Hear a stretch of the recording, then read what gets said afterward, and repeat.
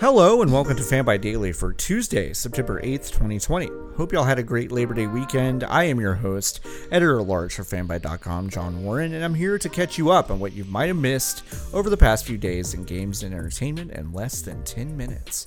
Let's get to it. Following a swirl of unconfirmed reports on Twitter last night and weeks upon weeks of speculation and evidence out in the wild, Microsoft confirmed the existence of the Xbox Series S this morning. The companion console to the previously announced Xbox Series X is indeed smaller, less powerful, and cheaper than its big sibling, revealed to be a small white rectangle with a large black vent on the front that looks like a speaker.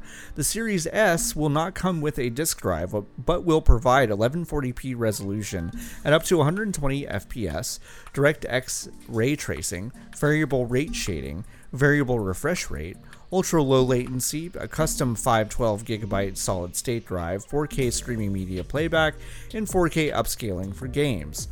All of that's great, but what about the big stuff, the juicy bits? The Xbox Series S will launch on November 10th at a $299 price point with an option for Xbox All Access financing for $25 a month, which gets you the console as well as Game Pass Ultimate and Project xCloud. Microsoft made no mention of the Xbox Series X details like price and release date in their announcement for the Series S. We did read all of those unconfirmed reports and rumors, and they seem to be super credible, but you wouldn't want to hear about any of that before they officially announce anything, right? Yeah, I thought so. We're a respectable organization. We don't report on hearsay. We have integrity. I will not compromise my principles. I won't. Okay. The Xbox Series X will likely come out on the same day at a $499 price point with a $35 per month financing option. You can play stuff in 8K, even though most people haven't even adopted 4K yet. Now, why Microsoft hasn't officially announced those details is beyond us, but we're expecting an official reveal later this month, and for Sony to reveal similar details for the PlayStation 5 within a week or so. If you were hoping to play CD Projekt Red's upcoming Cyberpunk 2077 on your Xbox Series X or S within a week or so of that console's launch, then you should still be in good shape to do that. Many have wondered, with COVID-19 delaying many game projects and a string of delays hitting Cyberpunk over the past year, if we would get another delay to move the massive RPG out of the holiday window. But the studio's chief financial officer made it clear over the weekend we should not expect another shift in release date. The game is apparently complete from a content and gameplay standpoint and is getting ready for gold status, indicating that they will indeed hit their intended November 19th release. Apple filed a countersuit against Epic today, claiming the Fortnite developer has stolen from Apple's contractual 30% commission on transactions in the popular Battle Royale game. This is just the latest in the two mega corporations' brawl with each other. Apple is seeking damages from the stolen commissions, along with a judgment from the same judge presiding over Epic's suit against Apple, Judge Yvonne Gonzalez Rogers.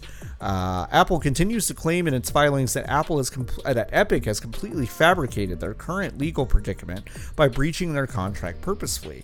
Epic has already admitted that they knew they were forcing the issue by circumventing the in-app purchase requirements set forth by the App Store's terms and conditions. Apple also cited Epic's own commission structure for its Unreal Engine as a reason why Apple's own practices shouldn't be seen as monopolistic. Okay. Judge Rogers previously upheld the removal of Fortnite from the App Store, but required Apple to continue serving other products that use the Unreal Engine and providing updates for the Unreal Engine as long as those apps stay within the terms of service. Finally, Nintendo surprised us this morning with an announcement of Hyrule Warriors Age of Calamity, another Dynasty Warriors style spin-off from Koei Tecmo set in The Legend of Zelda Breath of the Wild's Hyrule, 100 years before the events of that game. The original Hyrule Warriors came out in 2014 for the Wii U and got a definitive edition for the Switch in 2018. That game played like a greatest hits of The Legend of Zelda without connecting it to the canon of another game in the series. Age of Calamity, in contrast, will be a canonical account of the chaotic battles alluded to in Breath of the Wild, putting the player in full control of Link, Zelda, and the four champions, Daruk, Mipha, Revali, and fan favorite Urbosa. Expect different loadouts and abilities for all these characters, and you won't have to wait long to play Age of Calamity, which will launch for the Switch on November 20th. That is it for today's Fanbyte Daily Check. Come back tomorrow for another episode. In the meantime, please check out our other great shows over at fanbyte.com/podcasts. Thanks for hanging out, and y'all have a great night.